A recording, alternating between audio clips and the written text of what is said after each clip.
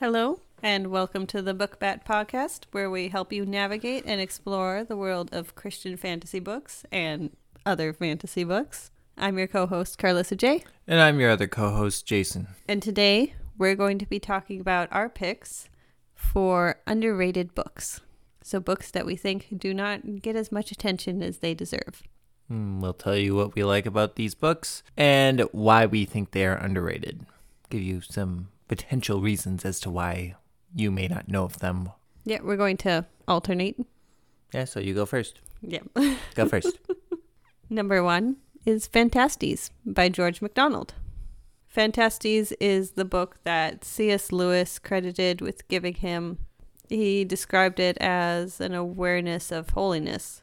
I would describe it from my own reading as a sense of enchantment and an awareness of an exploration of enchantment and disenchantment. It's sense of magic in nature.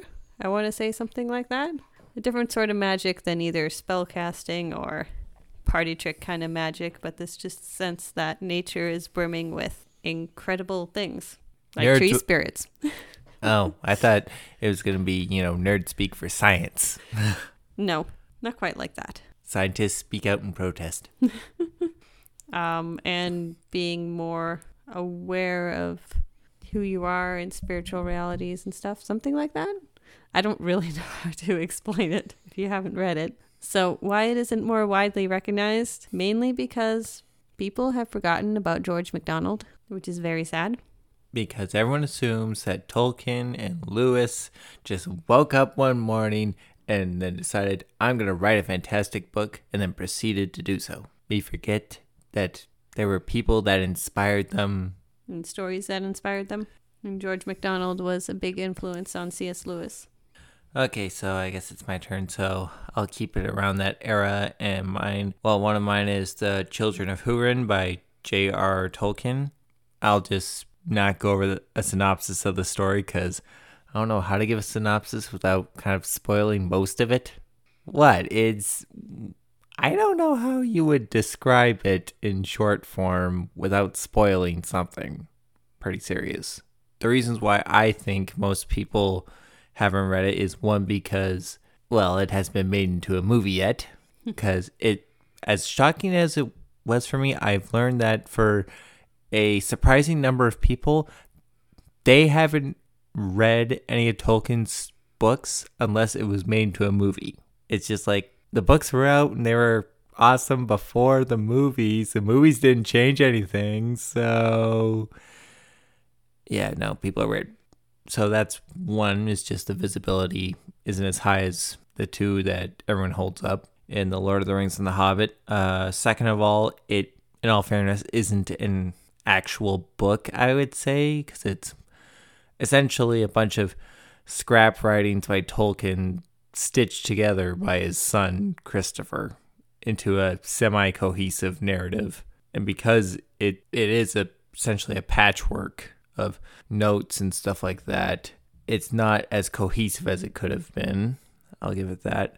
But also, it is a straight-up tragedy. And in all fairness, a lot of Tolkien stuff tends to lean towards having more tragic type elements to them, but no. This story is a full-on tragedy more than anything else. I kept reading it going, okay, where's that happy ending to wrap it all up? And nope, it just got dark. You thought it was dark? No, we're going to make it darker. So yeah, I think that doesn't help selling it when it doesn't have a happy ending. Why would you say people should read it, though? There's nothing wrong with tragedies. I'm sorry, but that's quite bluntly one factor in it. We got to get over our happy endings, and you know what? Tragedies are okay too, And also, I would need to reread The Hobbit and Lord of the Rings to double check this, but in The Children of Hurin especially, it really delves deep into different emotions in humanity and how that drives us, clouds our thinking, and sometimes it pushes us onto great deeds and other times it pushes us into horrible mistakes. And one thing that I know you pointed out about not just this book, but just Tolkien's, it seems to be a common thread in Tolkien's writings, is sometimes all those great deeds that happen in his world happen because somebody's messed up pretty badly. So the great deed was necessary. Whereas if the mistake hadn't been made, the great deed would have been necessary in the first place. Moving on. All right. My next book is Lilith, also by George MacDonald. Another George MacDonald book. George MacDonald had some bucks. So I would agree with those who suggest that Lilith had some influence on the Chronicles of Narnia. I think there's aspects of it that just remind me of kind of a sense of Narnia to it. And I really enjoy Mr. Raven. He's very entertaining. Like in tone, in themes, settings? I want to say some settings, some little, I don't know how to put little quirks here and there. No, that's fair. That just feel Narnia-ish.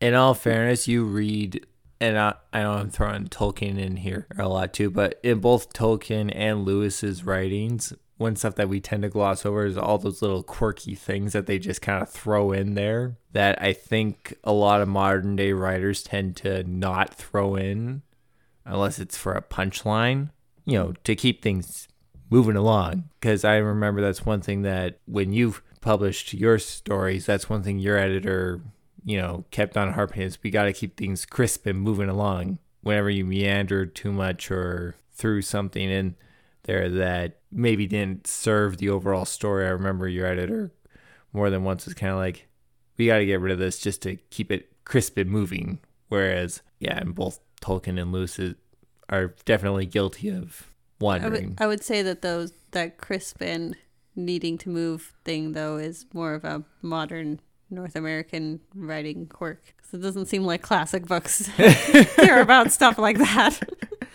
It's more about the narrative and the Not setting. Just the narrative, well, though, and just building the sense of the world, I would say. But I would also say playing with the English language and like puns, pushing it to its best. Yeah, sometimes with puns, like Alice in Wonderland by Lewis Carroll is extremely punny. You really got to get your dad to read that. Get him some new material.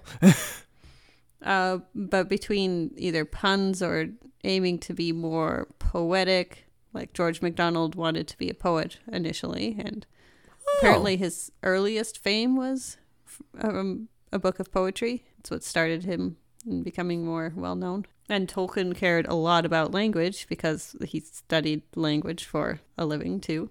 Okay, I think we kind of jumped off subject. We got here. really distracted, yeah. Of course we did. Anywho, so why, I think we went over why you liked it. Mm-hmm. So why do you think it's not popular beyond the whole most people don't know George MacDonald thing? Beyond that, it's the book that generally if people have only one thing to say about it, they say, this is the book where George MacDonald is more blatant about his universalism. So his belief that eventually everybody will be purified of their sins and rescued by God. But I don't know. I'd almost question, like I haven't read the book so I can't make this call, but I kind of question how many Christians would actually pick up on that and draw offense to it. I think it is it blatant enough? States it obviously enough, but it's like part of the narrative to me. It's part of the plot line more so than a preachy, outright, pound the table. This is what you need to believe in order to enjoy this story kind of thing. Okay. It's more of the story is called Lilith because one of the main characters is Lilith, but she's the bad guy. And the story is, over time, it becomes about moving her away from her evil and saving her. Even though she's been this evil figure for thousands of years. Oh, is it my turn again? Yeah. Oh, okay. I'll go with this one then. So my next one is a trilogy because I cheat horrendously. And, okay, some people can argue this one with me, and I don't care. You're wrong. I'm right. This is underrated. It is generally referred to as the Thrawn Trilogy in Star Wars. And this is in the... what do they call it? Hold it. This is why I got the books here. The Legends, the Star Wars Legends. So these are books that were written in the early 90s, I believe. So for those of you who don't know the timeline for movie releases, this is about 10 years after the original trilogy, episodes 4, 5, and 6 were released, but about 10 years before the prequels were released. And back then, Lucas allowed people to write Star Wars novels as much as they wanted, and he didn't do a whole lot to hinder them. The flip side is that he reserved the right to either take from their ideas or ignore them as much as he wanted. So essentially, they were just out there making more Star Wars money, and Lucas could pick and choose if he liked any of their ideas or not for any projects he would do later. Anywho, it's a trilogy generally referred to as the Thrawn Trilogy, I believe. And book 1's Heir to the Empire. Book 2 is Dark Force Rising. And book 3 is The Last Command. Huh. That's actually almost like the titles for the original 3 movies now that I think about it. Huh. Cool. Anyway, they're written by Timothy Zahn.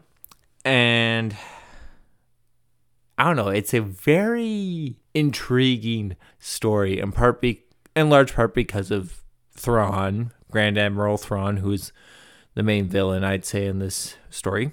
In part because he's a different type of villain compared to most villains that you find in Star Wars. Most villains in Star Wars tend to be some version of a power-hungry brute in one form or another, whereas Thrawn doesn't have any sort of obvious power. His strength comes from his cunning and his genius, but he's on the flip side, he's not overly arrogant in it like you would typically see in most. He's almost like what's the race Spock is in Star Trek? What race is that?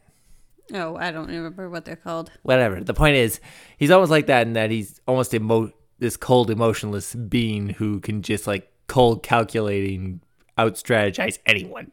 And so yeah, he's like this very subtly ominous threat that the cast can't get rid of. And it's an interesting way to watch the main cast of Luke, Han, Leia adjust and move on with after defeating the Emperor and trying to establish a new order in the galaxy.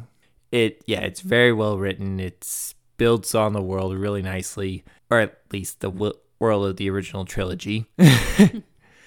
You kind of have to forget that the prequels ever happened, or the sequel trilogy. You kind of have to forget all that stuff. And I'd say it's underrated in large part because when Disney bought Lucasfilm, that's when they made all this stuff non-canon. Because beforehand, it was canon unless Lucas said otherwise. And he hadn't said otherwise up until that point. So when Disney bought it, Disney is, in essence, wiped it out. But the books were not entirely forgotten. I mean, Thrawn has finally made it into the shows. Yeah, he was a main villain in the animated show Star Wars Rebels. And it looks like he is going to be the main villain in the Ahsoka show on Disney+. So that'll be interesting to see how that works out, because it looks like they'll be pulling from this trilogy, though, except they just won't be able to pull as much as I want to because, of the way Disney has butchered Luke and Leia and Han and all of them. So the next book that I want to talk about is Out of the Silent Planet by C.S. Lewis. I've read this book. I can talk about it. I enjoy the exploration aspect of being on another world.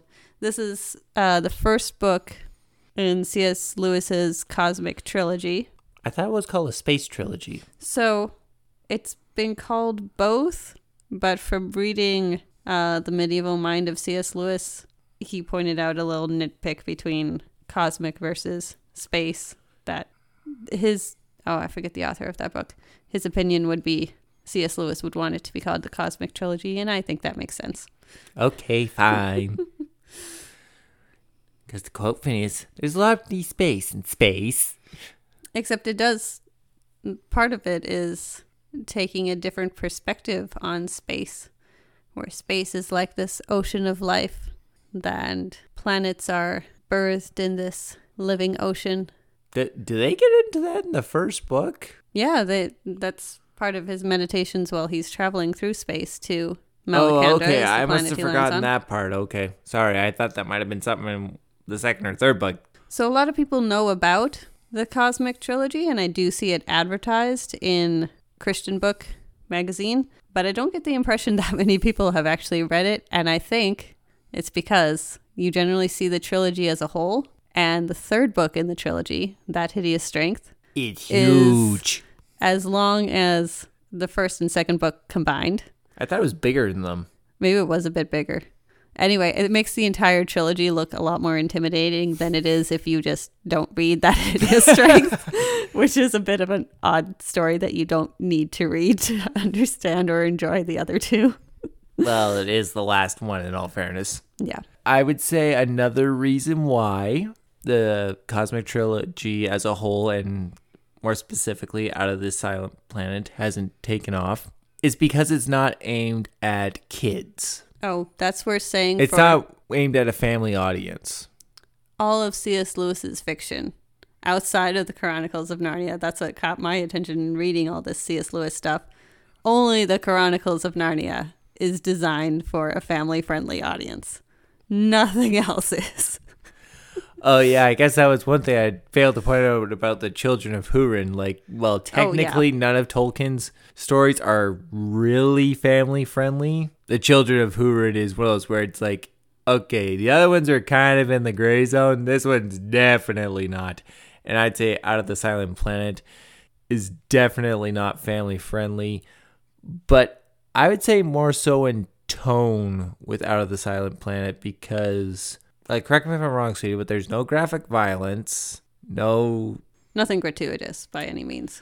Yeah, but what I'm saying is that if Out of the Silent Planet is any indication, I would say the whole space trilogy is a lot more philosophical and thinker-type stories. So, which don't translate well for a family audience, even if the rest of the material is fine. I would say Paralandra is... That's the second one. That's the second one. A lot of it is very philosophical. I'd say the first one. I'd say Out of the Silent Planet is philosophical too, and it's leaning. Yeah, but I would say C.S. Lewis's works in general. He toned it down for the Chronicles of Narnia. I guess he may probably turned it down for Chronicles of Narnia.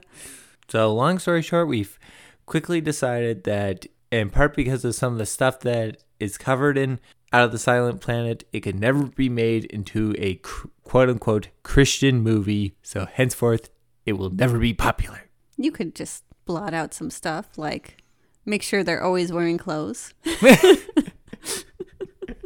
Oh, come on. Because they are naked in multiple places. Oh, come on. You acted so... Oh, Lewis is dwelling on the fact he's just kind of like, and the spaceship got so hot on the trip to and from the planet, so they went with sans clothes, more or less as a survival mechanism.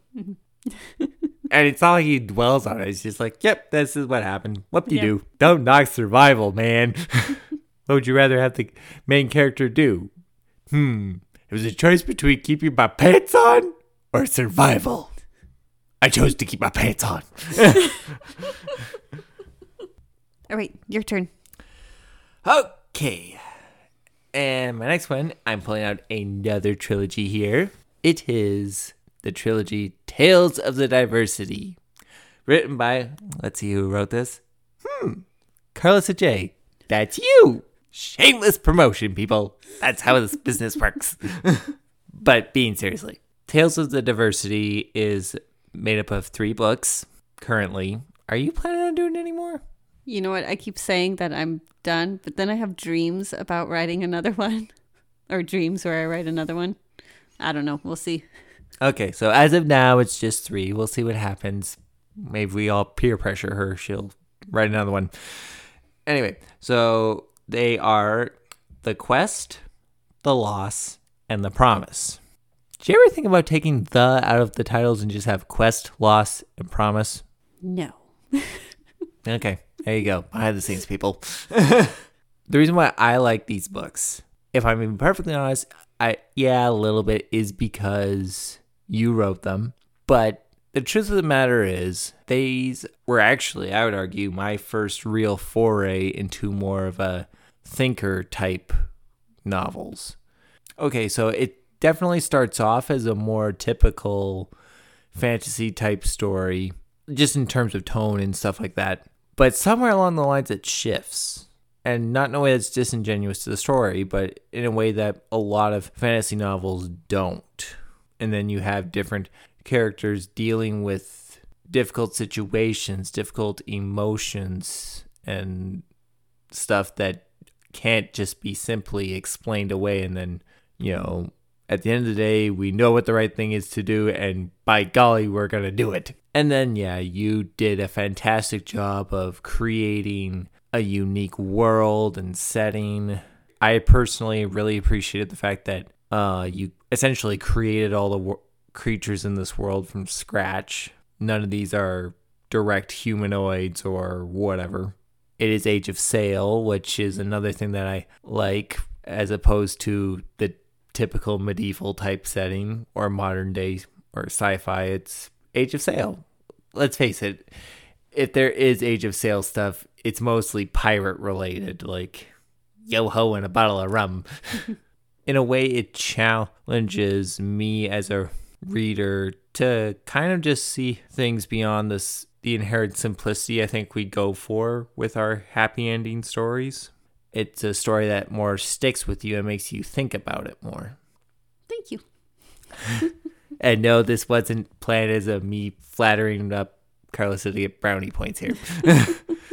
And why it's underrated, quite simply put, I don't think enough people know it exists.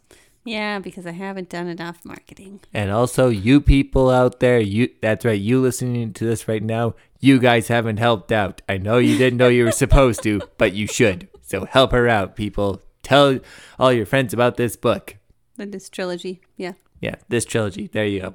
Because I personally think these are very good books. And guess what? It doesn't matter that they weren't published by Tyndale or something like that. That's right, Tyndale. Come at me. Wow. All right. And the final book is Till We Have Faces by C.S. Lewis. Oh, yes. Lewis's favorite book that everybody hated. Yeah. So during C.S. Lewis's lifetime, he considered this to be his most well-written novel, but it wasn't that well received when it came out. I think maybe it just wasn't what people were expecting. Darn expectations. Apparently, a lot of C.S. Lewis fans today, there's a decent amount out there who consider it his best novel. But those are like hardcore fans who actually go... Who have actually read all of his novels. Yeah, who've actually read all his stuff as opposed to just reading the Chronicles of Narnia and maybe a few of his more popular allegorical type stuff and then just call it a day. Mm-hmm. I think in terms of quality of storytelling and philosophical thought, this is his best written novel. And in terms of character development, Arul is a very complex character, very well done. I don't know how much you want to get into spoilers about this story, which feels weird to say, seeing how this story has... How old is this novel? Like 50 plus years by now? Easy? Yeah, I'm trying to remember when it was released. In the 50s, I want to say. Oh, geez, that's 70 plus. Yeah, I could be wrong. A lot longer than we've been around. I would say there's a couple things that keep it from really getting the recognition it deserves. And the most obvious one is that it is, like, some people will complain about the Chronicles of Narnia not being Christian enough. If the Chronicles of Narnia isn't Christian enough for you, or if it's barely Christian enough for you, Till We Have Faces is not going to seem Christian enough. It does dive much more into pagan mythology and talks about the gods when exploring the nature of divinity for the most part until towards the end.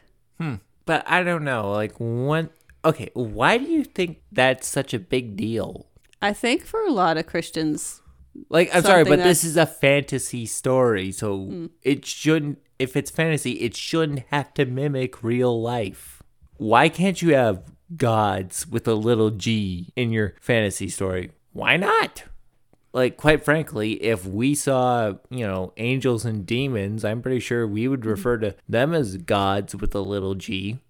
And yeah, is more exploring God's nature, except through the eyes of people who have been raised with the belief in many gods and trying to sort through the understanding of multiple gods and stuff like that. So it makes sense. And it's a fantasy story, so there's magical, fantastical elements to it as well. Yeah, it's just, I would say, a really thoughtful, different perspective on how to explore the nature of divinity and of human nature by contrast, exploring really how small we are and how little we often understand and how much the nature of God really doesn't make sense to us because we're on a very different level than God. Okay, I think that's another reason why that story hasn't taken off in, well, at least in Western Christian circles, especially the Western evangelical circles. At least the vibe I tend to get is the vibe of we can know or can understand, if not everything, pretty darn close. We can get close, right? I think in evangelical circles, we tend to emphasize the aspects of God that we can connect to and the ways he can relate to us. And we downplay the aspects of God's nature that are very other from us and very different from ours. Or more relate to different cultures or different cultural understandings. We tend to refer to God a lot in terms of, like you said, what he can do for me, that he loves me. When it's like that, yes, that is true, but he came for all of us. He cares for us, the community. And more than that. Yeah. For God so loved the cosmos is what the actual word is. Yeah, so heck, that's more than just the world. Oh my goodness. So if there's aliens out there, yes, God works it for the good of them too. So there. Yeah. One thing I've noticed as a semi-common thread with most of these books that we've mentioned, in some way or another, they fight against the modern evangelical storytelling types in terms of being either more thought-provoking, being a tragedy in the case of the Children of Hurin. In your trilogy, Tales of the Diversity, you bring up some very difficult emotions and mental states of being that don't have an easy answer, and you don't give an easy answer. Which I think in Christian fantasy, it tends to devolve to that pretty quick. If it goes into something hard, it quickly devolves to, here's the ideal outcome or the ideal way to react to this. Yeah, and I'd say Till We Have Faces, pretty much the whole point of the book is the nature of God is difficult for us, and that's the way it should be because he's God, and we're not. So yeah, I think that's about it. Hope you've enjoyed this foray into some what we consider underrated books. Mm-hmm. Maybe you have some ideas as to what's an underrated fantasy book, Christian or otherwise. Feel free to leave a comment and let us and others know. And while you're at it, please leave a like and subscribe to this podcast. Help people know it exists and share. You can also follow us at book-bat.com and keep up with us at, it's still book-bat on Facebook. On Facebook, yeah. Is it that on Twitter too, or is it still Karlissa? I don't remember. Whatever. It's either that or Karlissa J on Twitter. You can tell we are very professional on this. All right, and we will see you guys next time. Bye. Bye.